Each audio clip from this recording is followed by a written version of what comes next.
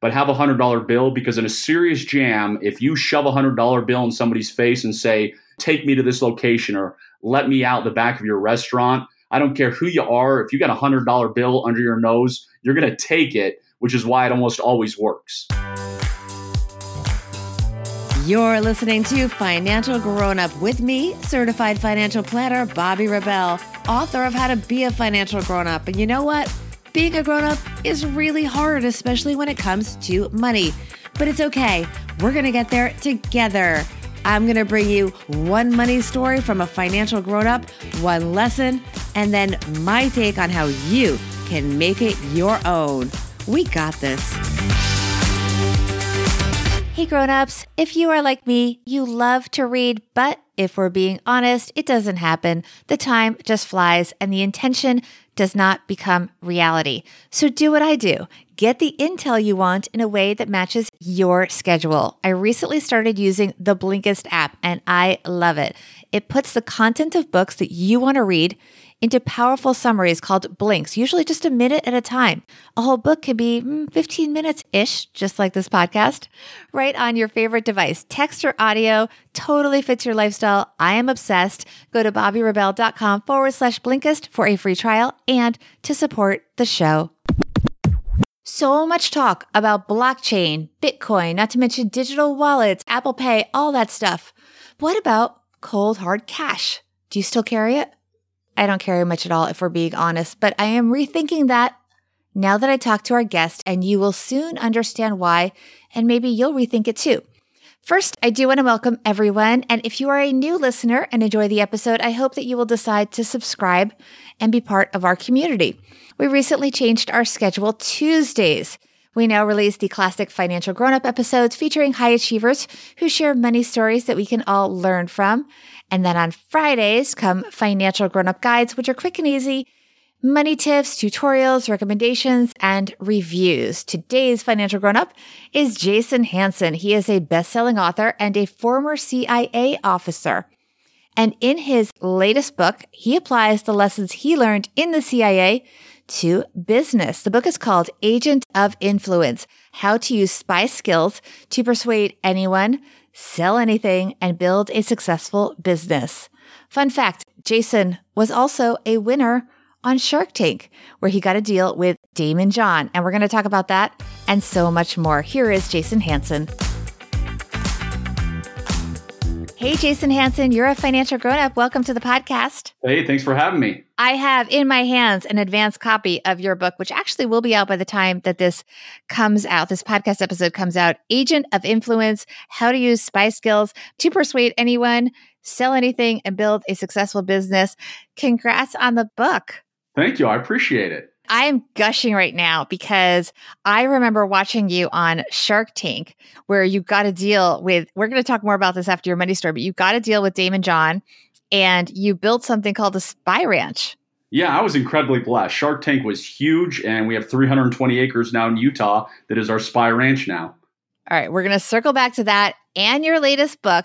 But first, you're going to tell us about your experience at the CIA, how that ties in to being a financial grown-up. Your story has to do with cold, hard cash. Go for it. Yeah, so I was incredibly blessed to work for the agency from 2003 to 2010. And you learn that you always have cash on you. On one occasion, I had to bribe the police in a foreign country, and having good hard American cash on you. Many of my associates have had to bribe the police, so that's important, gets you out of trouble. But also, you pay cash for everything. You don't want to leave paper trails that you may have been in the country. And plus, when you're trying to recruit an asset, paying cash looks good, meaning you always pick up the tab, and then they feel indebted to you, and it helps in the recruiting process. So I'm a fan of cold hard cash, and I'm always amazed at people these days who never carry cash on them, even for emergencies. Okay, but first of all, there are places that no longer take cash, just saying. And we're not all spies, Jason. So for the skeptics out there who say, well, we're going to a digital world, so much interest in things like Bitcoin, what do you say to them? Do you think cash will last forever? And how else does this tie in to financial success? Well, absolutely, it'll last forever. I mean, I'm not saying you have to spend it, meaning I always have at least $300 in cash in my pocket. And it has gotten me out of some jams in life. So you can use your American Express or whatever credit card 99% of the time. But if you ever get stranded or you're in a jam, you should always have it on you. Plus, I have it in my house and I have a fireproof safe where I have at least 1 month's worth of cash and $20 bills in case my family has some kind of financial emergency. Share with us a story, if you can elaborate more on one of these instances, because most of us, as I said, will not be spies and will not be bribing foreigners to get out of jams. Tell us more about one of those situations. So the story is something goes wrong and the police are now around you. I can't elaborate beyond that, but I can tell you how to bribe them. The magic words you say is if for some reason, again, something goes wrong, an operation or whatever, and the police are around you, you play the dumb American and you say very innocently, "Oh my gosh, officer, I'm so sorry. I bet there is some kind of fine to pay. How do I pay that fine?" If they're corrupt, they're going to say, "Well, that fine is $100, $50, and you pay me now," which is what happened in my case. If they're not corrupt, they may say, "Well, there's a fine you pay at the courthouse." So that's the beauty of it. You're not coming off as in you're whipping out a wad of cash saying, "Hey, buddy, take this." You're playing the stupid American of how do I pay that fine? So the second story, my father and I love to go hiking together. And about once a year, we try and do some big hike. And I live near Zion and Bryce National Park, and I'm a huge fan of the outdoors. So my dad set up this hike, and he was the one who planned it. And, I just show up with all my gear. Well, long story short is the hike was not very well laid out and didn't have a good signage. So we ended up about 7 miles from where we were supposed to end up to get our car to go home. And it was very late at night. We've been hiking for a few days and we were exhausted. So my old man is not in the best of shape. So I left him on the side of the road and said, "I'm going to take off now hiking this 7 miles. Well, what I should have told you earlier, as we were leaving for this hike, I pulled out my cash as usual and put it in my backpack. And my dad made fun of me and said, "What do you think you're going to see a McDonald's in the middle of nowhere? Why are you taking this cash? Just leave it in the car." But I took my cash. Well, I'm hiking exhausted this 7 miles on this middle of nowhere dirt road where I was sure I was never going to see anybody. And after a few miles, this truck comes rolling along. I, wave him, flag him down, explain to him what happened and say, "Hey, you mind giving me a ride back to my car?" And the guy kind of hems and haws and says, "Well, it's a long drive back. That's several miles." And I'm like, "No kidding, buddy. I'm the one on foot here." And I pulled out $20 and I said, "Well, what if I give you $20 to drive me the 4 miles back? Will you do it?" And he said, "Yeah, sure. For $20, I'll absolutely do it." So I pulled out $20, gave it to him. He took me back to my car and I was able to get back to my dad a heck of a lot quicker than had I not had that cash on me. So you just never know when you're going to need that money. Cash is king at the end of the day. I mean, it's easier. You couldn't really transfer a Bitcoin to him.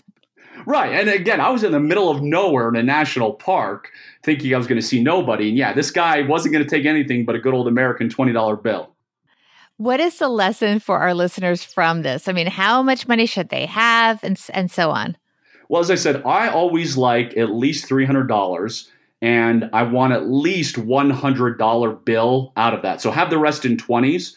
But have a $100 bill because in a serious jam, if you shove a $100 bill in somebody's face and say, "Take me to this location," or "Let me out the back of your restaurant," I don't care who you are. If you got a $100 bill under your nose, you're going to take it, which is why it almost always works.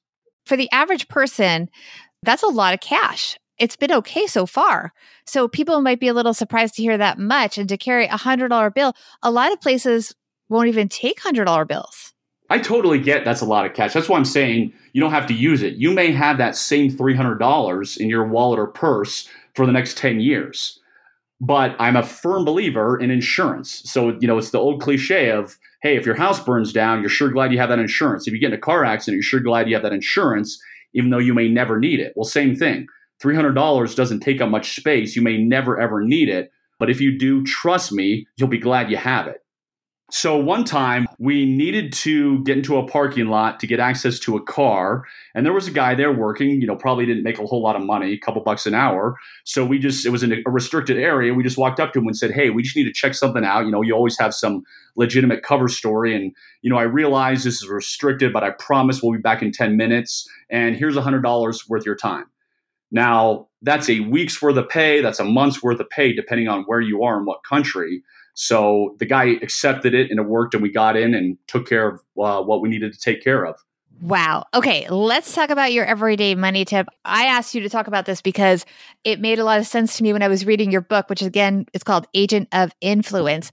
Checklists. You're into checklists. I am. Checklists are everything. So in the intelligence world, you prepare and you extremely prepare for every situation. You have checklists to make sure you have the right gear, you have spare batteries, you have your flashlight, you have your knife, whatever it may be. So now in the business world, I do the same thing. Whenever I'm meeting with a client or I'm working with a client, I go through all the checklists. Did I ask him this question? Did I send him this report? Did I do this, and this? So I run multiple businesses. And if I didn't remember my checklists, I would forget things. And it's the same thing as my money tip. I have all my expenses. And did I pay this? Did I save this 10% this month? Did I do X, Y, and Z? So I'm a big believer in making life idiot proof. And that way I can pull out a checklist and say, okay, yes, the $20,000 went here this month or whatever amount it may be. That way nothing falls through the cracks. Let's talk more about your book. So it's called Agent of Influence. One of the things I like about it is that you first of all, you go through very specific examples and you almost have like scripts of how people can execute your ideas. Why are spy skills good business skills? Because there's no difference than a spy recruiting an asset to a business person trying to get a client or a customer make a sale. The only difference is the risk involved. So if I'm a spy and I go over to Russia and I'm trying to recruit a Russian scientist, let's say, if I screw that up, well, then I could end up dead or end up in a foreign prison, which is why spies are the world's best salesmen. Now, in the business world, if I screw up, I might lose the deal. So less pressure, but it's the same exact cycle called the SADR cycle, which is spotting, assessing, developing, and recruiting. I love to prepare. You talk about the importance of preparation a lot in this book. For example, you even talk about Ben Franklin saying, by failing to prepare, you are preparing to fail. Tell us more about the best ways to prepare in business. Well, I'll give you an example. You mentioned that I was fortunate to go on Shark Tank early on. Before my company did a lot of consulting in the corporate world, and Shark Tank kind of opened us up to the masses, the everyday average Joe. Before I went on Shark Tank, I read every book the Sharks had written. I read every article. I watched every episode of Shark Tank and wrote down every single question they asked. That way I knew what kind of questions they asked. By the end, I knew them better than they knew themselves. And I was able to get a deal because of that and because I could drop lines and hints about them personally. So most people don't put in the time and effort, but if I'm trying to close a deal, I will research that person, their likes, their dislikes, their family, what they hate. So I will go in knowing everything. That way I have a very high likelihood of closing that customer.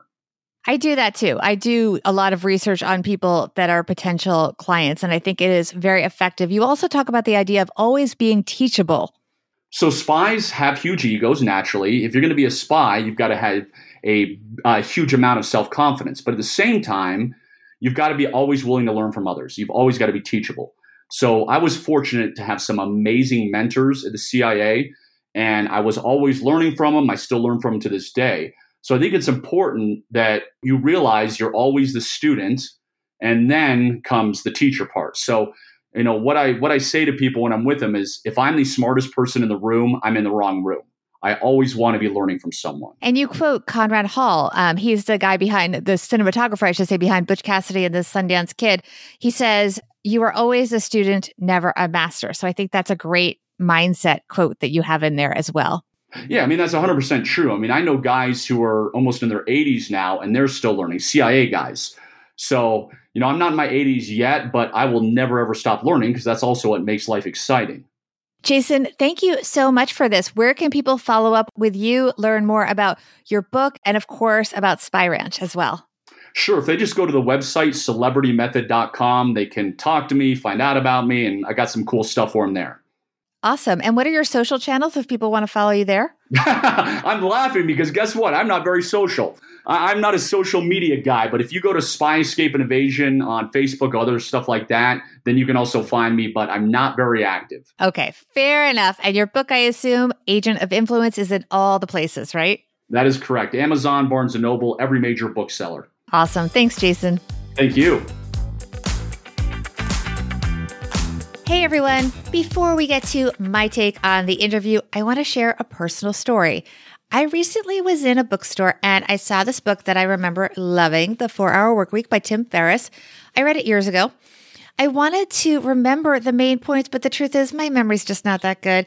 And rereading it, probably not realistic given my current schedule, but I had a solution because I had recently discovered an app called Blinkist, and sure enough, it was on there. So what Blinkist does is it takes books, including the 4-Hour Workweek, and it breaks them down into manageable 15-minute-ish summaries so you can get all the knowledge that you need even if you don't have the time.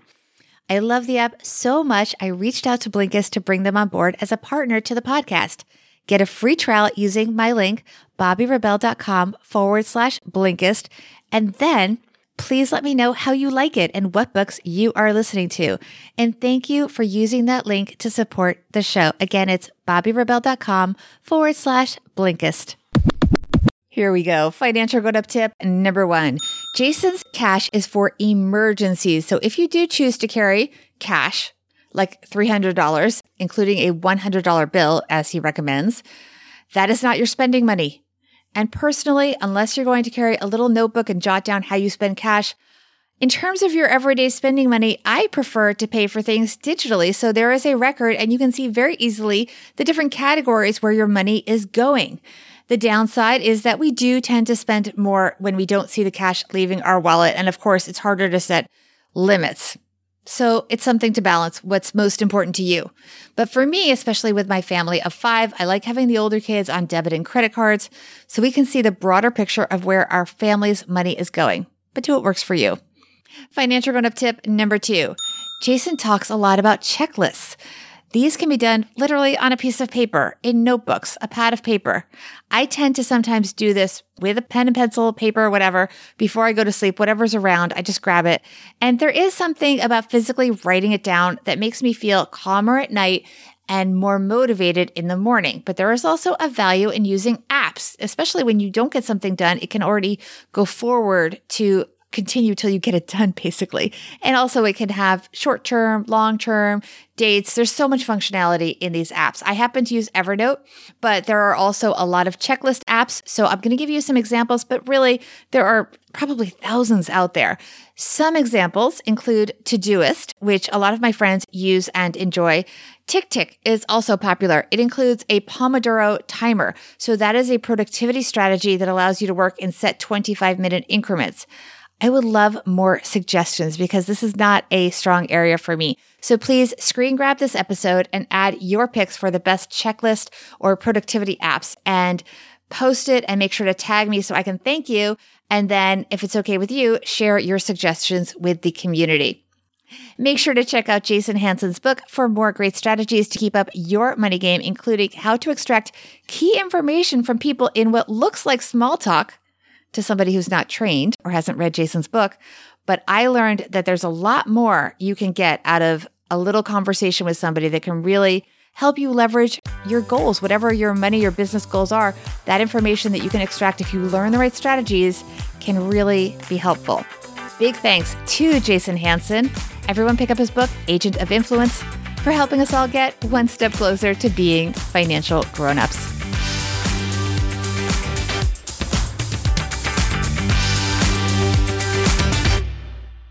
Financial Grown Up with Bobby Rebell is edited and produced by Steve Stewart and is a BRK Media production.